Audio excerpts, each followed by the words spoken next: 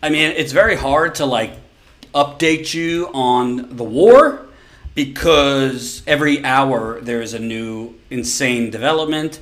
Donald Trump's Twitter is scaring the living bejesus out of me. I'll tell you that much. But the most updated thing, if you missed it, basically the Iraqi parliament, not Iran, Iraq parliament, voted to expel the U.S. and the U.S. troops out of Iraq. My first question, I thought we left Iraq. Didn't Obama do this whole big production about us ending war in Iraq? But of course, America, no. We're not really a one-night stand kind of gal. We like to commit. You know what I mean? We like to commit. I'm looking to the right to my beautiful girlfriend, by the way. Not my imaginary friend. But we don't like one-night stands in America. Even when we say we are ending the war, we leave 5,000 troops. So this whole notion that we left Iraq is nonsense. We never left Iraq. We actually built more bases since, quote, leaving Iraq.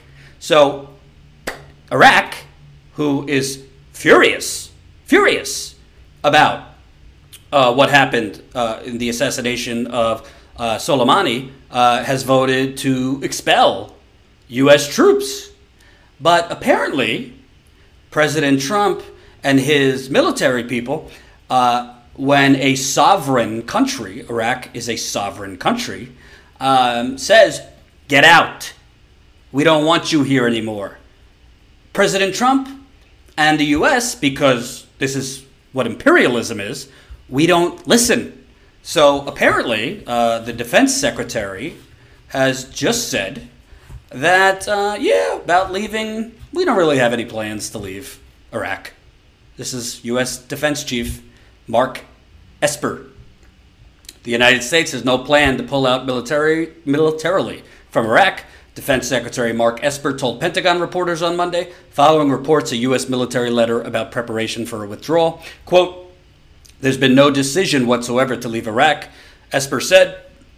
When asked about this letter, which apparently a commander or somebody wrote a letter, it was supposed to go out, but not, it wasn't supposed to go out yet, but it accidentally went out.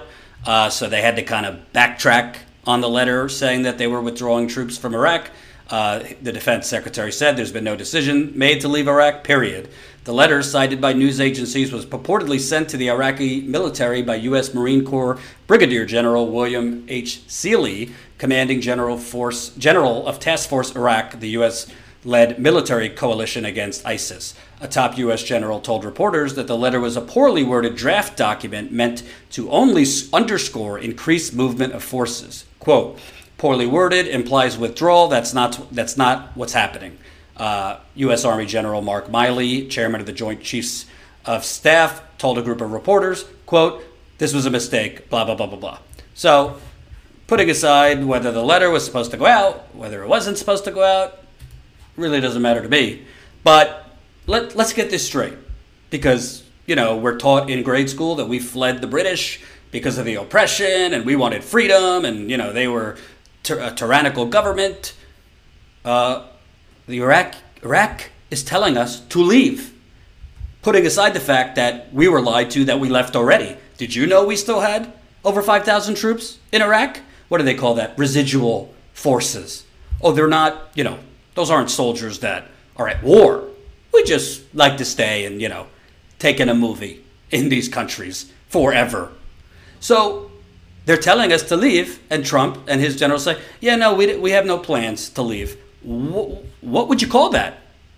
That's imperialism. This is a sovereign country. Whether you think it's a good thing that we took out this Iranian commando, who some people say, I interviewed Ben Norton for the Gray Zone, the stature of this commander is the equivalent of, if Iran took out Mike Pence here. Some people say Mike Pence. I've heard the Secretary of State. I've heard the chairman of the Joint Chiefs. What are they? Chairman of the Joint Chiefs of Staff. But either way, this was the number 2 in Iran. So you have Iraq saying, you need to leave, and Trump administration saying, hell no. You also have Donald Trump, literally on Twitter, openly saying, I'm going to commit multiple war crimes. I mean, the United States already commits war crimes, but it's not explicitly spelled out on Twitter that we're going to. So, if you don't know, it is a crime, a war crime, illegal, to target cultural sites in war.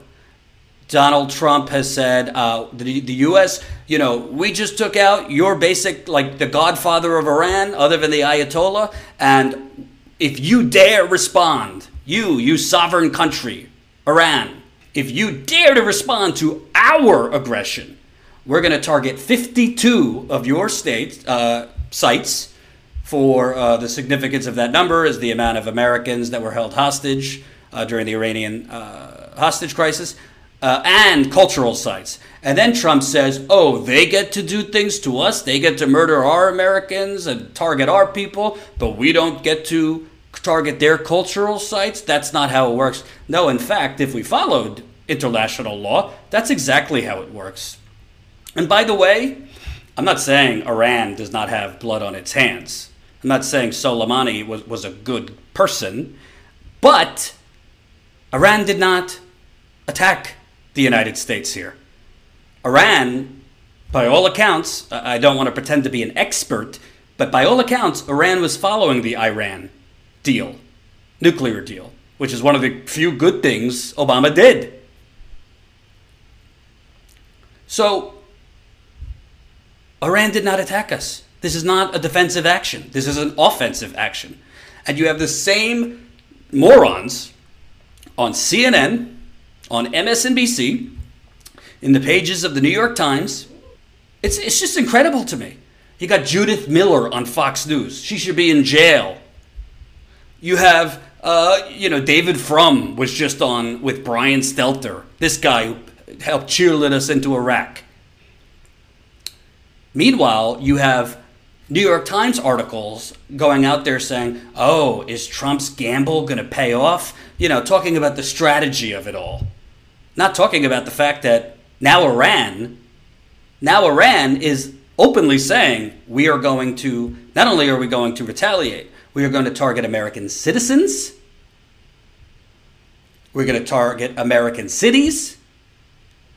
And, I mean, if you want to get into Trump's head, is he doing this to distract from impeachment? Is he doing this to get reelected?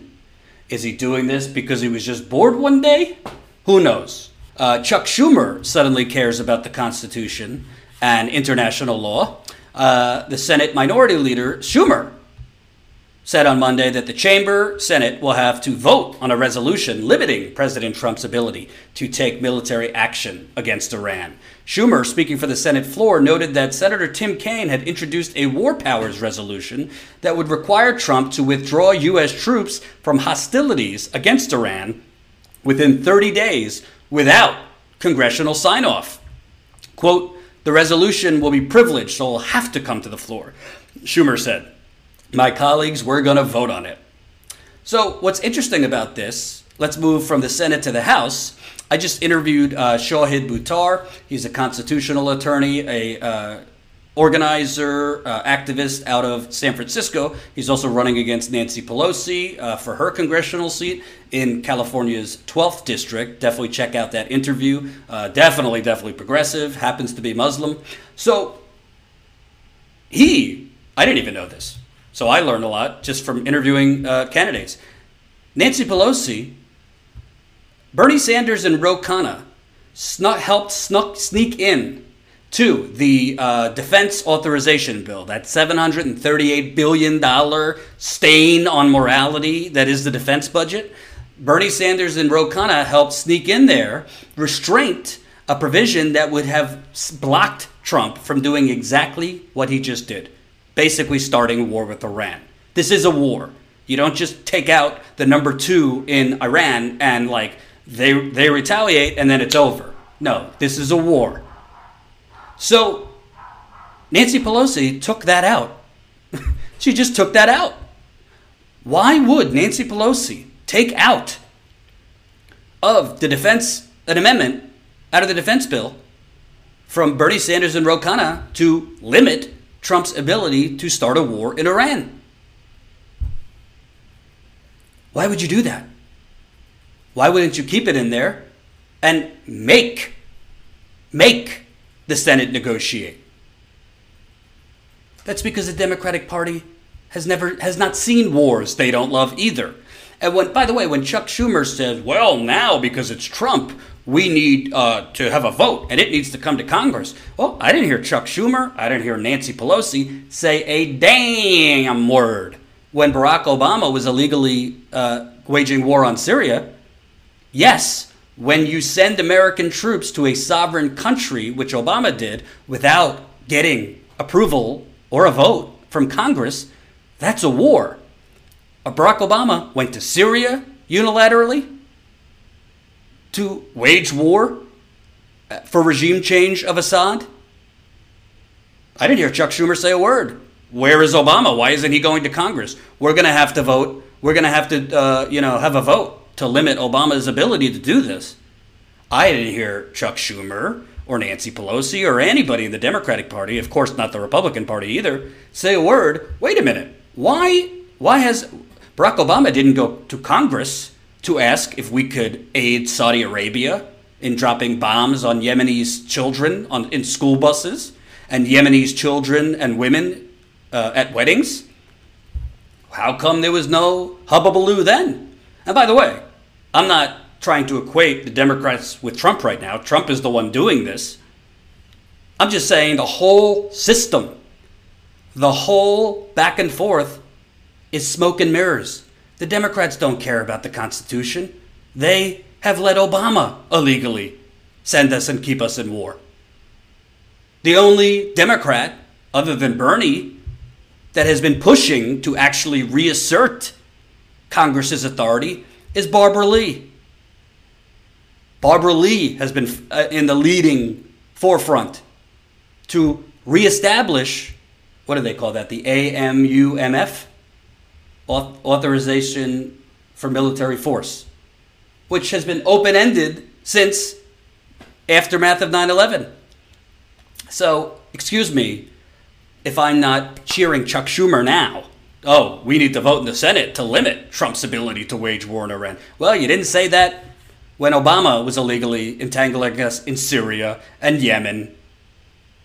Let's move on to 2020 campaign. There was new polls that just came out. As you know, I take every poll with a grain of salt. I also think with most of these polls, there is an undersampled and possibly not even surveyed 1 or 2% that is being not shown for Bernie Sanders. Obviously, Bernie Sanders' campaign's major strategy here is to target non-voters, target people who have never voted before, first-time voters, younger voters. So every poll you see, if they're succeeding in that, which from what I'm hearing, they are registering a ton of new voters in Iowa and New Hampshire, those people are not going to show up on a poll. So every poll I'm looking at, I'm thinking, well, I'm just going to add at least 1% to each one of these polls for Bernie. So you're looking at this new, CBS YouGov, and you have right here, Iowa, three-way tie between Bernie, middle-class Joe himself, Mayor CIA Pete Buttigieg, and Warren. Ooh, boy, look what happens when you show you have no conviction. Down to 16%. And Amy, Midwestern Nice, Amy Klobuchar, she's surging. Did you see the New York Times piece? The Democrat that could beat Donald Trump, surging at 7%. So, margin of error, 3.8%. So essentially, you just got a coin toss here between Bernie, Biden, Buttigieg. I think what you're seeing here is, we got to remember here, Iowa is a caucus. There's also weather that is involved. It is often snowing. It is often very, very cold in Iowa in the beginning of February. So not only do you need to convince people to vote for you, you also have to convince people to come out and vote for you, which I'm about to show you. We'll see who has the excitement and who is attracting people's dedication and loyalty, not just to decide they want to vote for you, but to actually decide they're going to come out and caucus for you. So that's Iowa. New Hampshire, Bernie, up 2%. Biden, second place, 25%. Warren, again, sliding as fast as she moonwalked on Medicare for All, is as fast as she has fallen, 18%. Margin of error, 5%. So, there is a big margin of error, but I believe when you look at the increase here, look at November. Bernie has gone up. That is 11. That's 13 points. Bernie Sanders is up among liberal voters. That's Democratic voters. 13 points. Bernie Sanders went up in New Hampshire, and look at the corresponding slide. Elizabeth Warren down. That is down 15 points. Well, I'm no political scientist, but my guess is what the voters Warren lost went mostly to Bernie Sanders there. Bernie Sanders had the biggest increase from November to now in New Hampshire, up 13 points. Warren down 15 points. Biden up 3 points. Buttigieg down 4 points. What I find interesting here, Iowa excitement. Sanders, 67% of his supporters say they are excited and enthusiastic about their vote choice. Warren, 61%, Buttigieg, 52%, and Biden all the way down at 49%. So that's what we call the Biden broccoli vote in Iowa. Eat your broccoli. Not a lot of excitement for middle-class Joe in Iowa. That's Iowa. But to me, the biggest thing is not Iowa. Look at New Hampshire. Which of these qualities do you feel describe Joe Biden? Check all that apply. Exciting, 8%. 8% of New Hampshire voters polled are excited about Joe Biden. 39% are excited about Bernie Sanders. Elizabeth Warren has 37%. So Joe Biden, the polls might show he's at 25%, but that's 25% of people who say they would vote for him. That's not the same thing as I'm going to come out and do it. Excitement, 8% for the last vice president of the United Corporations of America. Does that not tell you something, folks? Does that not tell you something? He's in last place in terms of excitement in Iowa. Why is that important in Iowa? Because Iowa is different. You have to not just convince them to vote for you, you have to convince them to come out, not just to wait on a line, but to caucus for you. That could be an hour to 2 hour process, caucuses. Most of them don't know what it is. He's at 49% enthusiasm in Iowa. He's at 8% excitement, enthusiasm in New Hampshire. That ain't good. Still, though, because of the corporate media propaganda, Biden is considered, among Iowa voters at least, the most safe voice. What is this based on? Absolutely nothing. Absolutely nothing. Actually, there's a great piece in The Guardian right now detailing why Joe Biden is in fact not electable against Donald Trump. But like they did in 2016, like they did in 2004, with John Kerry saying he's more electable than Howard Dean, like they did in 2000, saying Al Gore's the most electable. All of these people who are constantly wrong about quote-unquote electability, all these people that are constantly wrong about what voters in certain parts of the country want, primarily the Midwest, are telling us, the voters of Iowa, the voters of New Hampshire, Nevada, South Carolina, California, Joe Biden is the most electable of all of them. Joe Biden is not more electable than Bernie Sanders. In fact, I don't even think Joe Biden is more electable than Elizabeth Warren. I'm not sure Joe Biden is more electable than Mayor CIA. Because Joe Biden is exactly the type of candidate that Donald Trump excels against. Joe Biden is a candidate that will allow Donald Trump to cancel out his own corruption. Joe Biden is the kind of candidate that will allow Donald Trump to muddy the waters on the fact that he has sold out the working class. Donald Trump gave a tax cut, which 83% of it went to rich people. Donald Trump just pushed through a new NAFTA, which is going to offshore more jobs. Donald Trump is cutting food stamps and welfare.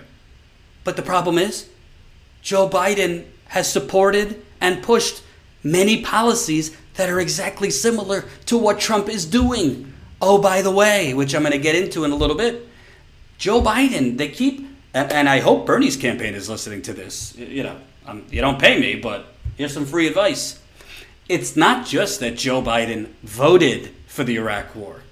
It's not just that Joe Biden helped whip votes for the Iraq War, that he actively pushed Democrats to vote for it. Months after the war started, when it was already evident that this was a giant catastrophe, when top Democrats were suddenly starting to moonwalk and say, this is a disaster, we were wrong, Joe Biden is on tape months after the war started, praising President Bush and saying we need to stay the course, which I'm going to play for you in a little bit. So, if as a leader, you make a mistake, that's one thing. That is a big effing mistake to make. To send us to war based on no intelligence. They didn't even send inspectors in before they launched the war. But if you make a mistake as a leader, are you intuitive enough? Are you introspective enough? Are you not stubborn enough to recognize, wow, this was a giant catastrophe. This is a giant cluster beep, trying not to get demonetized, and quickly change course? Well, I'm about to show you, not so with Joe Biden. I'm not trying to play politics with war in Iran, because obviously there are bigger implications than the campaign, but it is my job to tell you how the campaign could be impacted. I got news for you folks. This is not a good thing for Joe Biden that foreign policy is now in the lead, because Bernie Sanders' campaign, in the previous debates, Bernie has brought up that Joe Biden voted for the Iraq War, but Iraq was, almost 2 decades ago. It matters to us, but to the average voter, they might say, okay, well, that was a long time ago, and it might not bother them as much. But now that we're basically at war with Iran, Joe Biden will be more under the microscope. And fortunately, I love to criticize them, but credit to CNN, they're finally fact-checking Joe Biden's bullshit. Oh, demonetized. I went like an hour without cursing. Swear jar if you can. Help us out. Joe Biden says, again, dishonestly suggests he opposed the Iraq War from the beginning. Democratic presidential candidate Joe Biden dishonestly suggested on Saturday that he had opposed the war in Iraq from the very moment it began in 2003, even though Biden's campaign said in September that he misspoke when he made a similar claim. Biden was responding Saturday to a voter in Des Moines, Iowa, who told him, I'm with you 90% of the way, but questioned his judgment in part because you were for the second Gulf War, which was a mess. Biden said, quote, from the very moment President George W. Bush launched his shock and awe military campaign, and right after that occurred, I opposed what he was doing and spoke to him. It's false that Biden opposed the war from the moment Bush started it in March 2003. Biden repeatedly spoke in favor of the war both before and after it began. Biden's language on Saturday, saying he opposed what he was doing at the moment the war commenced, was more vague than his language in September, when he flatly said he had opposed the war at that moment. But the new version was highly misleading, even under the most generous interpretation. So, good on CNN. It's about time. Some actual reporting to show that Joe Biden's full of it. Here is Joe Biden, not in March 2003, July 2003. We launched war in Iraq in March 2003. This is Joe Biden, July 2003. That would be April, May, June, July. 4 months after the war started in Iraq. Does this sound like he's against it 4 months after the war? That it's our national interest to stay the course, a view that I strongly hold. Some of my own party have said that it was a mistake to go to Iraq in the first place, and believe that it's not worth the cost, whatever benefit may flow from our engagement in Iraq. But the cost of not acting against Saddam, I think, would have been much greater. And so is the cost, and so will be the cost, of not finishing this job. The President of the United States is a bold leader, and he is popular. The stakes are high, and the need for leadership is great. I wish he'd use some of his stored up popularity to make what I admit is not a very popular case. But I and many others will support him when he makes the case. I wish the President, instead of standing in front of an aircraft carrier in front of a banner 7 years ago, several months ago, saying mission accomplished, had stood in front of a banner that said, we've only just begun. Because that would have been the truth. That they are the facts. I also wish he would stand in front of the American people very shortly and say something to the effect, my fellow Americans, we have a long and hard road ahead of us in Iraq, but we must stay in Iraq. Does that sound like being against the Iraq War as soon as it launched? I got to tell you, I don't know, God bless him, but why doesn't Bernie Sanders' campaign put this out? I've never seen Bernie Sanders' campaign put out this video. It's right there. He's literally praising President Bush months after this immoral, horrendous, evil, illegal war. Like, what are you doing, Bernie's campaign? Get with the program here. Bernie, during the debates, says, you voted for the Iraq War. He didn't just vote for the Iraq War. He pushed the vote for the Iraq War. He got other Democrats to vote for the Iraq War, which is called whipping the votes. And after the fact, when it was a giant, colossal cluster, he's right there on tape saying, we need to stay the course. President Bush is, I forget exactly what he said, a great leader. He's very popular. He needs to use his popularity. I got news for you, folks. If that was his judgment, he's 76 right now. That was about 17 years ago. If that was his judgment in his 60s, he's now 76. You know, as you get older, your judgment, you kind of get more set in your ways. Would you say that's correct, darling? You kind of get more set in your ways as you get older. So, what's President Biden going to do when he messes up? What's President Biden going to do when he makes a mistake on foreign policy? He's going to double down. How do we know? Because when he wasn't president, and he was supposed to be in the opposition party, he was carrying George W. Bush's briefcase. I mean, it's unbelievable. It's truly unbelievable.